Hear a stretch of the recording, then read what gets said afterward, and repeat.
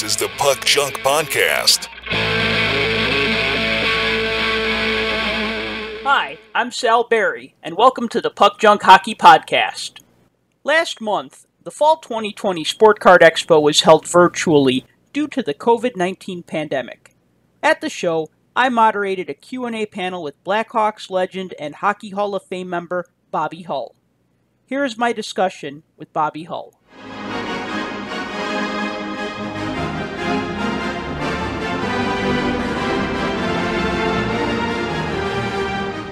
Welcome to the Sport Card Expo Fall 2020 Virtual Edition, live Q&A with Bobby Hull. My name is Sal Berry. I have a podcast called the Puck Junk Hockey Podcast. I'm also a lifelong Blackhawk fan, and I am excited to interview Bobby Hull today. Bobby, good morning. How are you today, sir? Oh, I'm very well. I just feel we're all being cheated, not being able to be next to one another there at the Expo Center. I'm sorry that we have to do this long distance. We have some questions for you, the whole point of a Q&A. So our first question is, which goalie was hardest for you to score against in your career? Any goaltender that played behind those great Montreal teams, they were always tough to score on because we wouldn't get that many shots at them. There are lots of nights that you could have played goal with just a catcher's glove and a stick because you'd only get 10 or 12 shots on them, and most of them would be from the blue line. We were chasing red shirts all night with those great Montreal teams, with the Pocket Rocket and Moore and Beliveau, Geoffrion and Olmsted and Goyette and Marshall and Provo and Doug Harvey and Johnson and Talbot, and their goaltender was... well, they had some great goaltenders, so need we say more? Well, speaking of red shirts, we have another question. Someone is asking about when you guys played the Red Wings and you were hounded by Bugsy Watson. So he wants to know if you'd say a few words about your rivalry with Bugsy Watson and if you guys became friends after you stopped playing hockey. If you've got enough bleeps, I can talk about Bugsy Watson. He was one of the few people that I played against in the National Hockey League for 15 years with Chicago that I did not enjoy playing against. He was put out there for the sole purpose of throwing me off my game. I have no great thoughts about Bugsy Watson. Every game that we played against him, there was a contest to see who would come off with the less blood. And generally it was his blood that was running all over the ice, either in Detroit or in Chicago. He was not a nice person to play against. And he and John Ferguson and I had a lot of confrontations. I'm glad you brought up John Ferguson because I wanted to ask you about that famous Sports Illustrated photo where you just finished a fight with John Ferguson. You have blood running down your face, and yet you look like you're ready to go another round. You don't look like you're done in that fight. You look like you could keep going. I want to know about that fight. Well, how it started was Ferguson clipped me in the nose, in the bridge of my nose, with a stick. And not on purpose, I may say that, but because the blood started to run right away, and it was John Ferguson, I took exception to it, and I dropped the gloves, and we went at it. And we had a pretty good go at it, and a lot of people thought the blood was from a punch that Ferguson had leveled, but it was because I had run into his stick, and the blood was out of a little gash in the top of my nose, and I bled like a stuck hog, but we had a good go at it, and a lot of people enjoyed our fisticuffs. And still talking about Ferguson, I broke my jaw one Christmas, and we were playing in an afternoon game, if I'm not mistaken, in Montreal, and I'd scored 2 goals, and we were leading Montreal one of the few times that we were up on them, and I went in the corner to pick up the puck, and next thing I know, I get a little ahead of myself. I took one of Stan Mikita's helmets, and they put a couple of bars in front of it to protect my broken jaw. And I never missed only about one game after I broke my jaw. And and this was in Montreal, and I went in the corner after a puck. Next thing I know, I feel John Ferguson wailing punches off the back of my hat, and we got into it again. And the Montreal fans, I think, nearly booed Ferguson off the ice that day. They did not appreciate him going after me, but especially going after me, throwing punches at me when I had a broken jaw. So we know you had a very hard slap shot. What was the fastest your slap shot was clocked at that you remember? From what I understand in the book of records, it was 118.3 miles an hour. A quaint little story. They said likely they tried to compare my brother and I, Dennis, shots. And they said likely I could shoot the puck through a car wash without it getting wet. Dennis could shoot the puck every bit as hard or maybe even harder, but he just couldn't hit the car wash. I don't know when they took the record shot. I have no idea, but it was in the record book at 118.3 miles an hour with an old wooden Northland stick. Speaking of sticks, can you tell us about the time you and Stan Mikita created the curved hockey stick? It was more Mikita that began the hook stick. He never liked Northland's product, and any chance he got, he would lay on the stick and break it. And I said, Stan, don't break those sticks. I said, I know 100 little guys that would just love to have one of your sticks. If you don't like it, put it on my rack, and I'll see that some deserving youngster gets one of your Northland sticks. And he'd stay to age with those kids, and he'd lay on it and break it.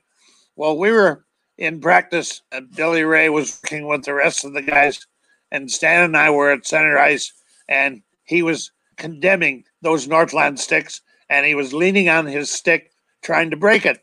Well, he was only 165 pounds, so wet, and the stick was so lithe and willowy that he couldn't break it. So he got disgusted with trying to break it and went over to our door going into our bench at the old Chicago Stadium, and he drilled his stick in the door jamb and then reared on it and tried to break it that way. Well, what happened, the blade of his stick cracked down through the middle. The bottom part stayed in the door and the top part flew out, and he's still trying to break the stick. And when it came out of the door, it had a heck of a hook in the bottom of that blade, and it was now only half the blade because it had split through the middle. So we're 22 steps up from our dressing room up to the ice. So the deal was then you went down and we didn't even know enough to bring 2 sticks up for practice. You wrapped on the glass at the old Chicago Stadium, and the trainer would come up the steps, a few of them, see who it was, then go back down and get the stick and while the trainer was up and back down to get a stick for Stan, there were a bunch of pucks laying out in front of the net, and here he was over there snapping those pucks into the net, snapping them in the net, and I'm watching him, and I'm thinking to myself, Mikita's gone completely bonkers. I wonder what he's doing now. So when he came back to center ice after he retrieved a new stick, I said, what on earth were you doing, Stan? Snapping those pucks in the net while you were waiting for your stick? And he said, Bobby, I put a hell of a wow in the blade of my stick trying to break it. And can you ever shoot puck with the hook and the blade? Well, it was a combination of the hook and the blade and the thinness of it. You know, when you kids out there, when you'd play street hockey and you'd wear the stick down to about the same width as the puck. When you went out on the ice, you could really shoot the puck with it. That was the reasoning, was the hook all right, yes, but the thinness of the blade the same width as the puck. And could you ever snap it? He said, after practice, I'm going to call Northland and have them send me a half a dozen with the hook and the blade. And I said, well, while you're at it, have them send me a half a dozen, only hook them the other way because I shot left and Stan shot right. And that was the beginning of it all. And that was in about 1963. That's an awesome story. I want to fast forward to the 70s when you played for the Winnipeg Jets. A couple of questions we're getting about that. One is, what did you like and what did you dislike about being the head coach of the Jets? You were their player coach for a couple of years.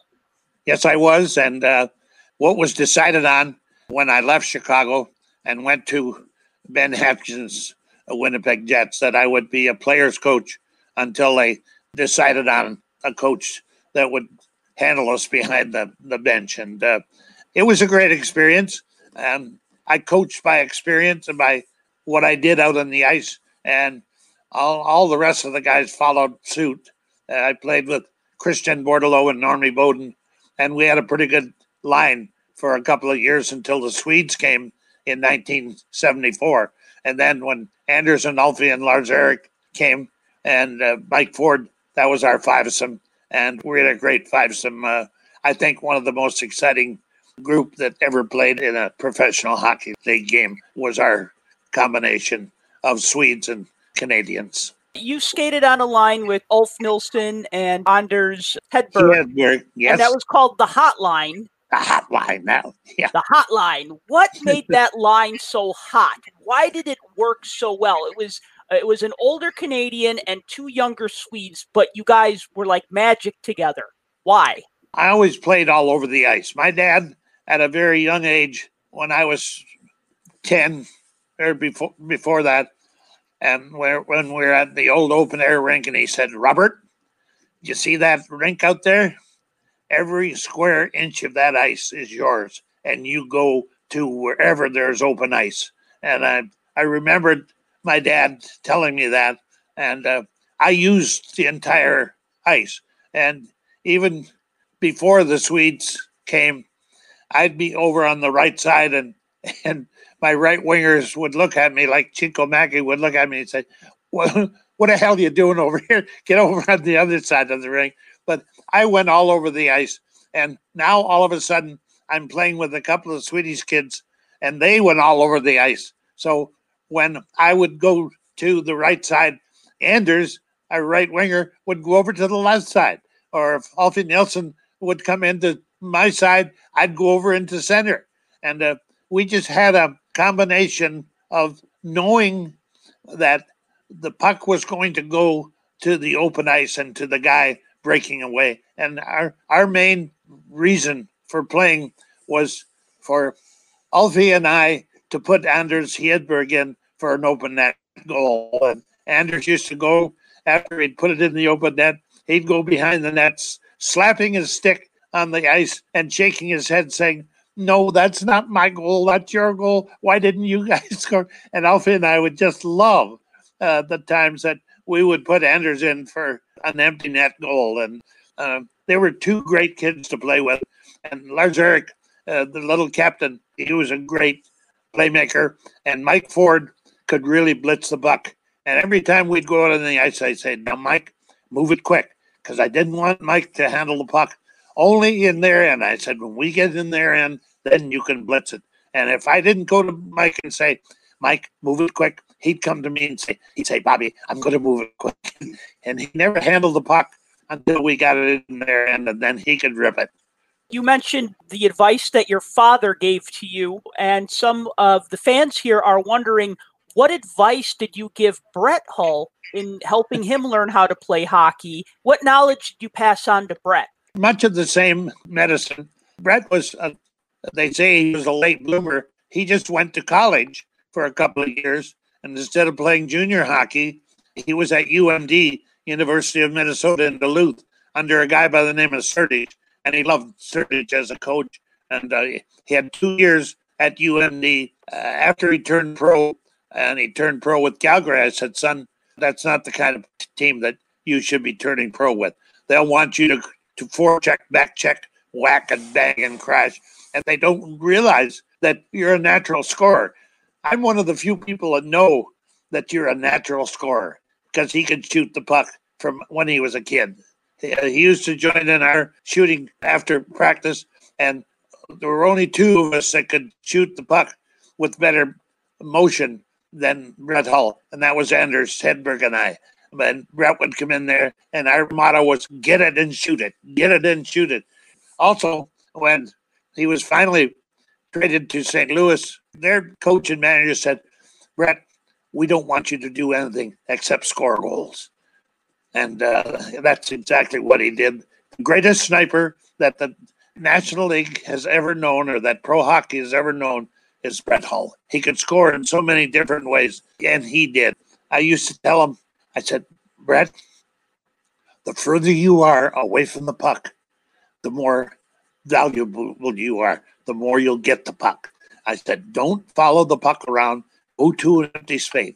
And Brett, he used to say, what the hell is my dad saying? The further I'm away from the puck, the better chance I'm going to have of getting it and shooting it. And all of a sudden, it came to him what I was telling him.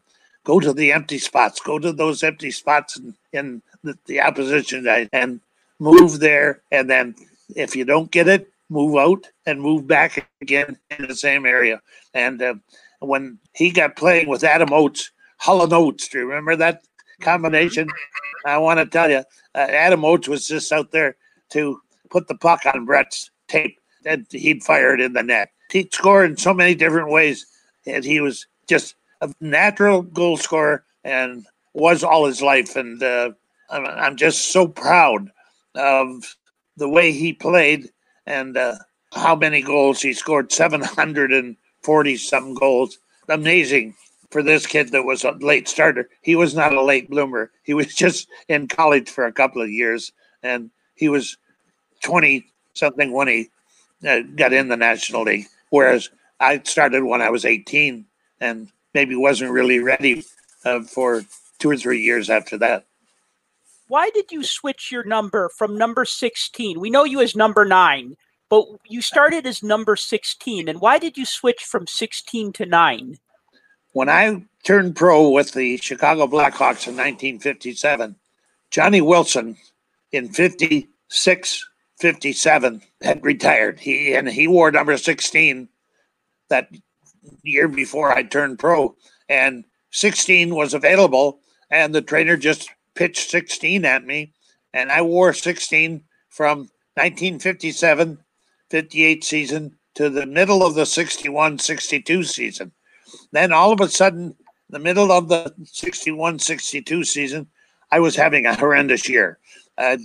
Leased a home from an elderly couple, and the bed that I was trying to get some rest in was like a saddle. It was a little sway back bed.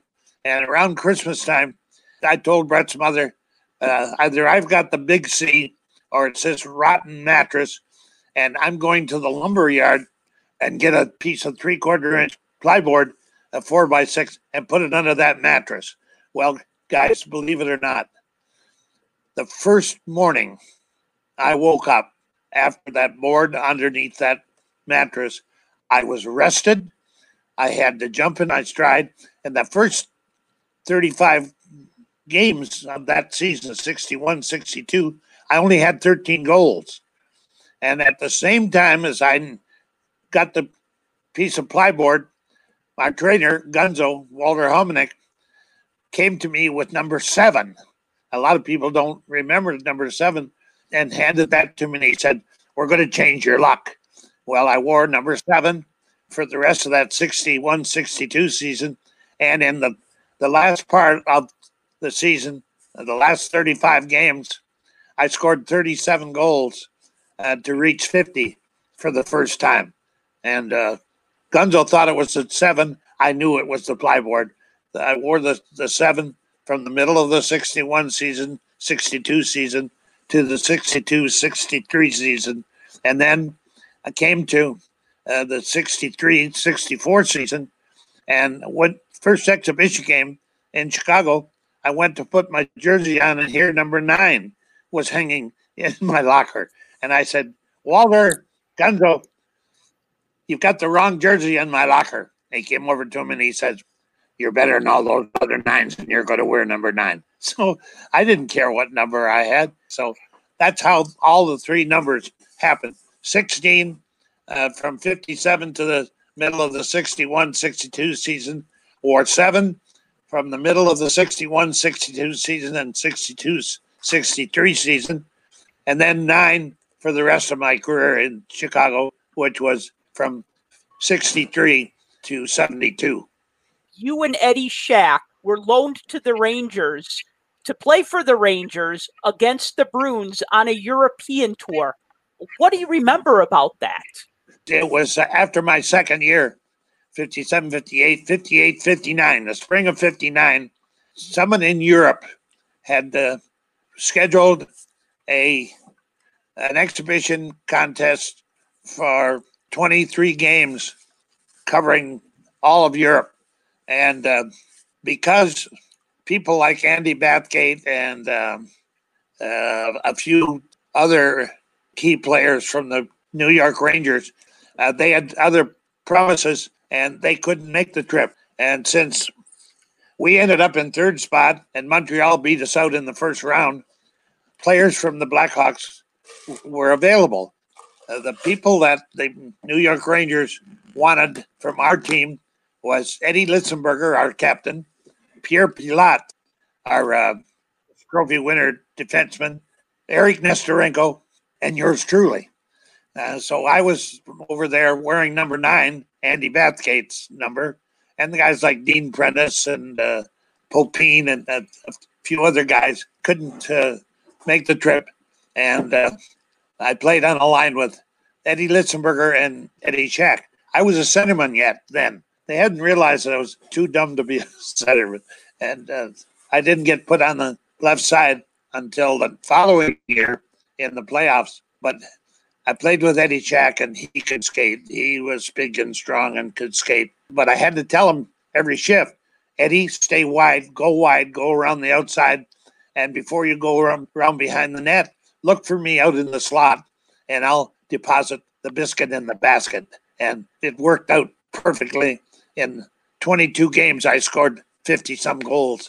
And when I came back from Europe, I told my father, I said, Dad, I'm going to win the scoring championship this year. And he said, yeah, you and how many helper? I said, my line mates, I hope. And that was 59-60. And that was the first year that I won the scoring. And I beat Bronco Horvath out by 1 assist in the final game, Chicago against Boston. So that's where I learned to play, over there in Europe, in those big rinks. Well, Bobby, thank you very much for taking the time to speak with us. All the best. Great being with you.